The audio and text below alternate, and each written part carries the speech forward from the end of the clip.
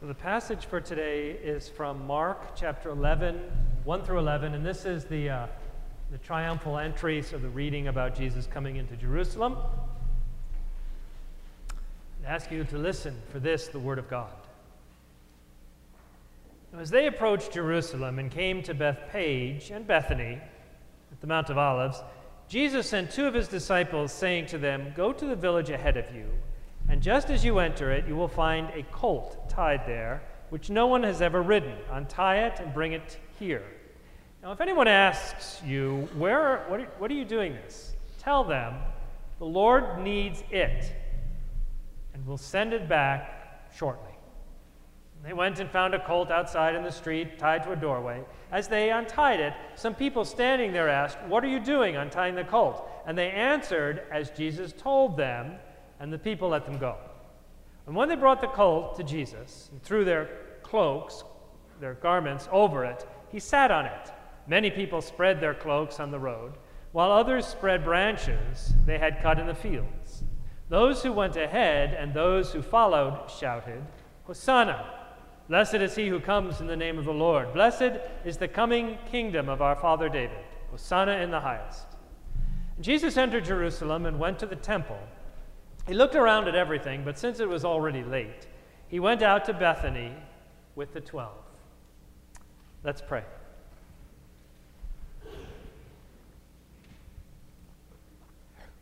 Lord, we thank you for your word, and we ask now that your Spirit inspire our hearts to a deeper understanding. In Jesus' name, amen. I think sometimes when we look at Jesus, we think of him as overly divine. Now, please hear me. Jesus is divine. He was conceived by the Holy Spirit. He walked on water. But I think there's that other part of orthodoxy that we need to remember, and that is Jesus is what humanity is supposed to look like. And so Jesus is the most authentic person that ever was. And if we want to become more human, in essence, then we need to look at Jesus. And I think one of the best places to look at Jesus is right here on this Palm Parade, as Jesus starts the procession that starts on Sunday and ends up on Friday on the cross and then goes through to Easter. So let's imagine.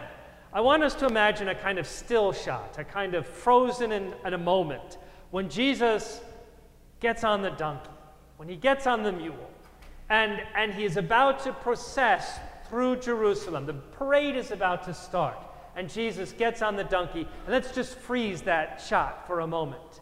I'm imagining as Jesus gets on that donkey, he takes a deep, cleansing breath. You ever notice how helpful that is? You ever notice in baseball, pitchers take a cleansing breath before they pitch? In basketball, the free throw line, preachers before they preach. I'm imagining Jesus did a kind of cleansing breath before the parade starts.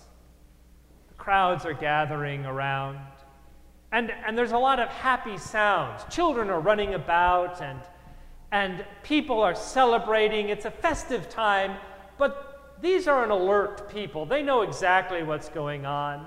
So it's not just a festive time. This is kind of a defiant time, because they know, these people gathering around Jesus as he's mounting his mule, they know that they are saying something very severe to Rome, and they know Rome will hear it.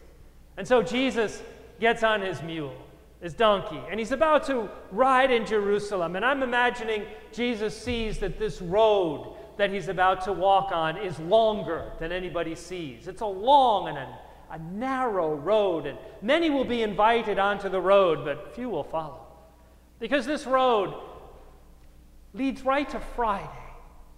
And I'm imagining Jesus might be thinking as he takes his cleansing breath as he gets on his donkey, that he might be thinking of the words from Psalm 31.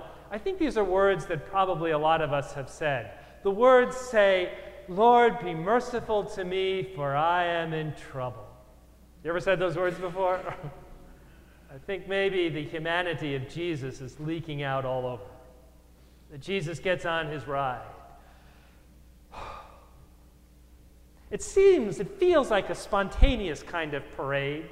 People just gathering in. But I want to suggest there's very few things in life that are really spontaneous. Things are organized. You know what I'm saying? Like at political conventions, they like to have that feel of spontaneity. But they've been planning that junk for a long time. Lots of money in that. You understand that? Even at people start spontaneously breaking out into song. Somebody memorized those songs and somebody started singing. Nothing's really spontaneous. I want to suggest there's very little spontaneous about this parade.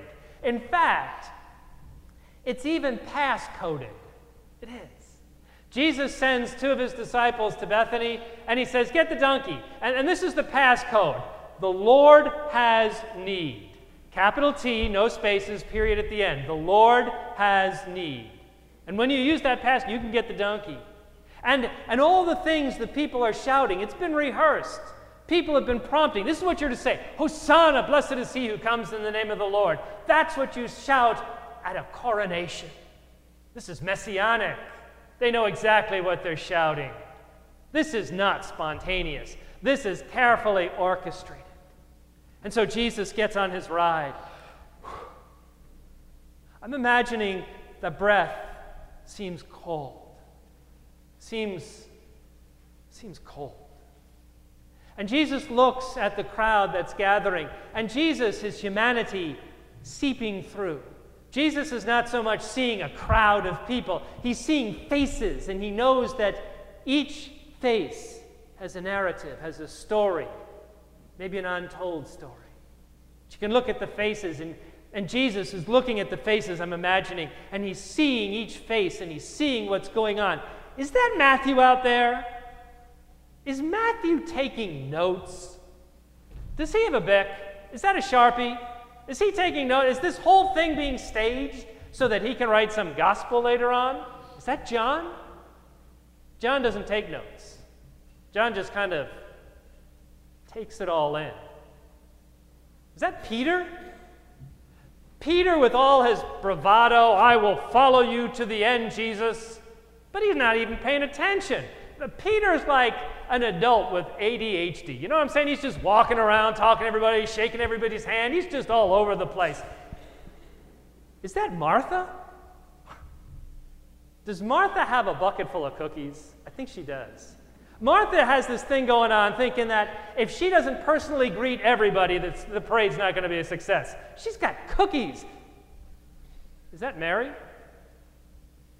Is Mary crying? Does she have a bottle? Is that a jar? Is that an alabaster jar filled with incense? That's what you use when you bury somebody. Is that Lazarus? Lazarus is all befuddled. Lazarus has been confused ever since he's been raised from the dead. You know what I'm saying? You be raised from the dead, you're kind of disoriented. He's just kind of wandering around. Is that Judas? Judas seems kind of calm.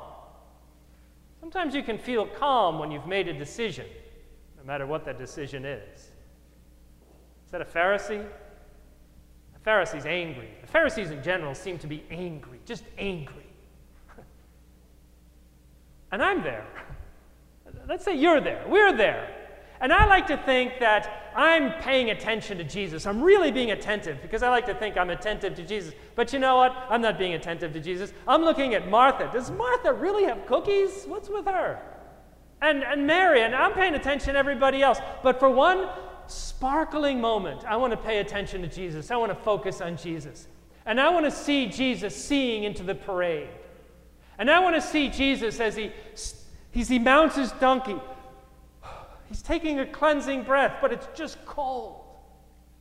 And Jesus is looking ahead. And Jesus sees this narrow road. And Jesus sees where this parade is going to end. He sees where this is going. He sees the culmination of this parade.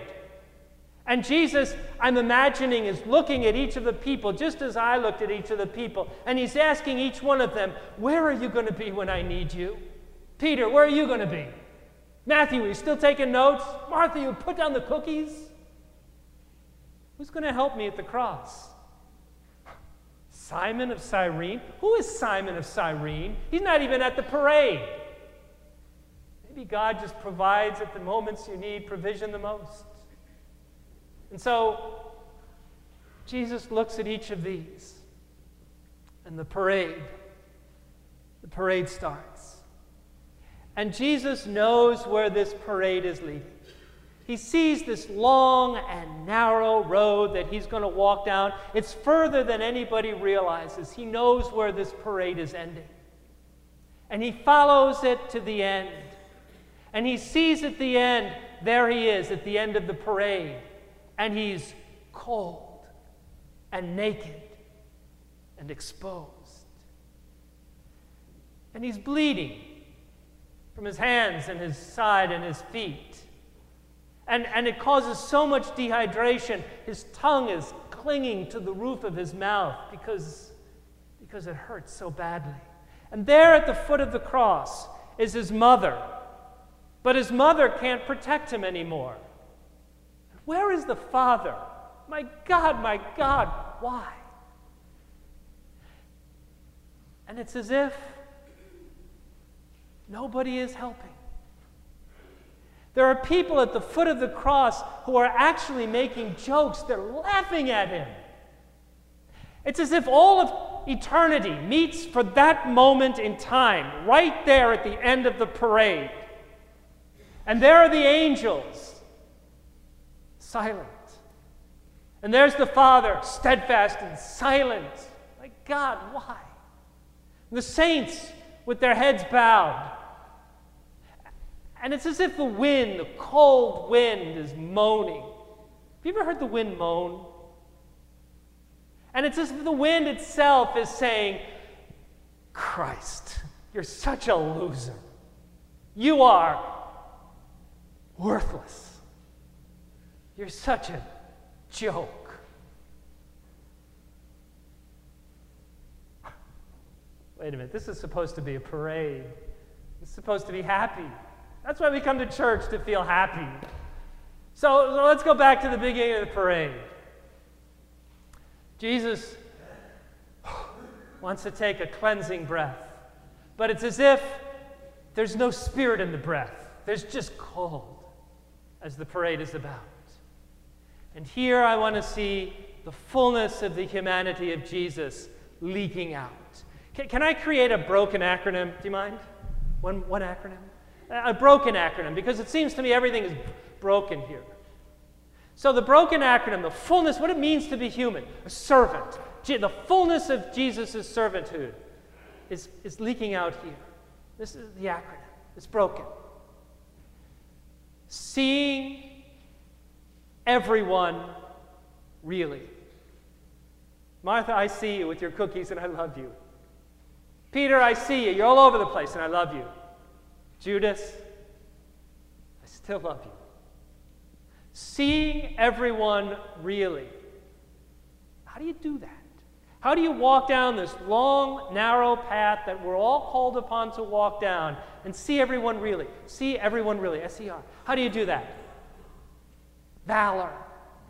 Valor. It takes courage. It takes more courage than I think we say oftentimes in Christian churches. It takes courage to walk that long, narrow path, to pick up the cross that we're each called upon to pick up. It takes valor, agape, love. Hate will motivate, but not for very long. Agape, love.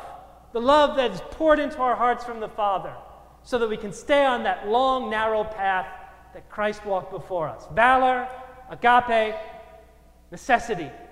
We need to walk this path, and it's not easy to walk down. And Christ did it. He led the way, and we need to follow. And trust. Trust. Trust to know that on the other side of Friday is Easter, is Sunday, and Christ will bring us there. And I'm imagining Jesus is getting on this mule, this donkey, and the parade is starting, and he knows exactly where he's going. And the fullness of the deity of Jesus is there, but also the fullness of the humanity of Jesus.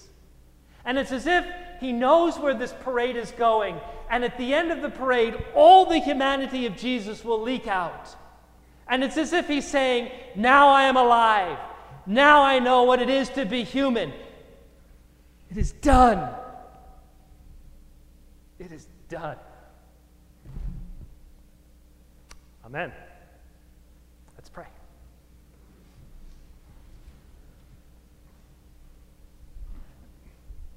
Lord, you taught us what it means to be alive. What it means to be human is to follow, to be a servant, to be obedient, to lay down our lives. Lord, we lay down our lives for you. As messy as we are yours. Thank you. In thy name.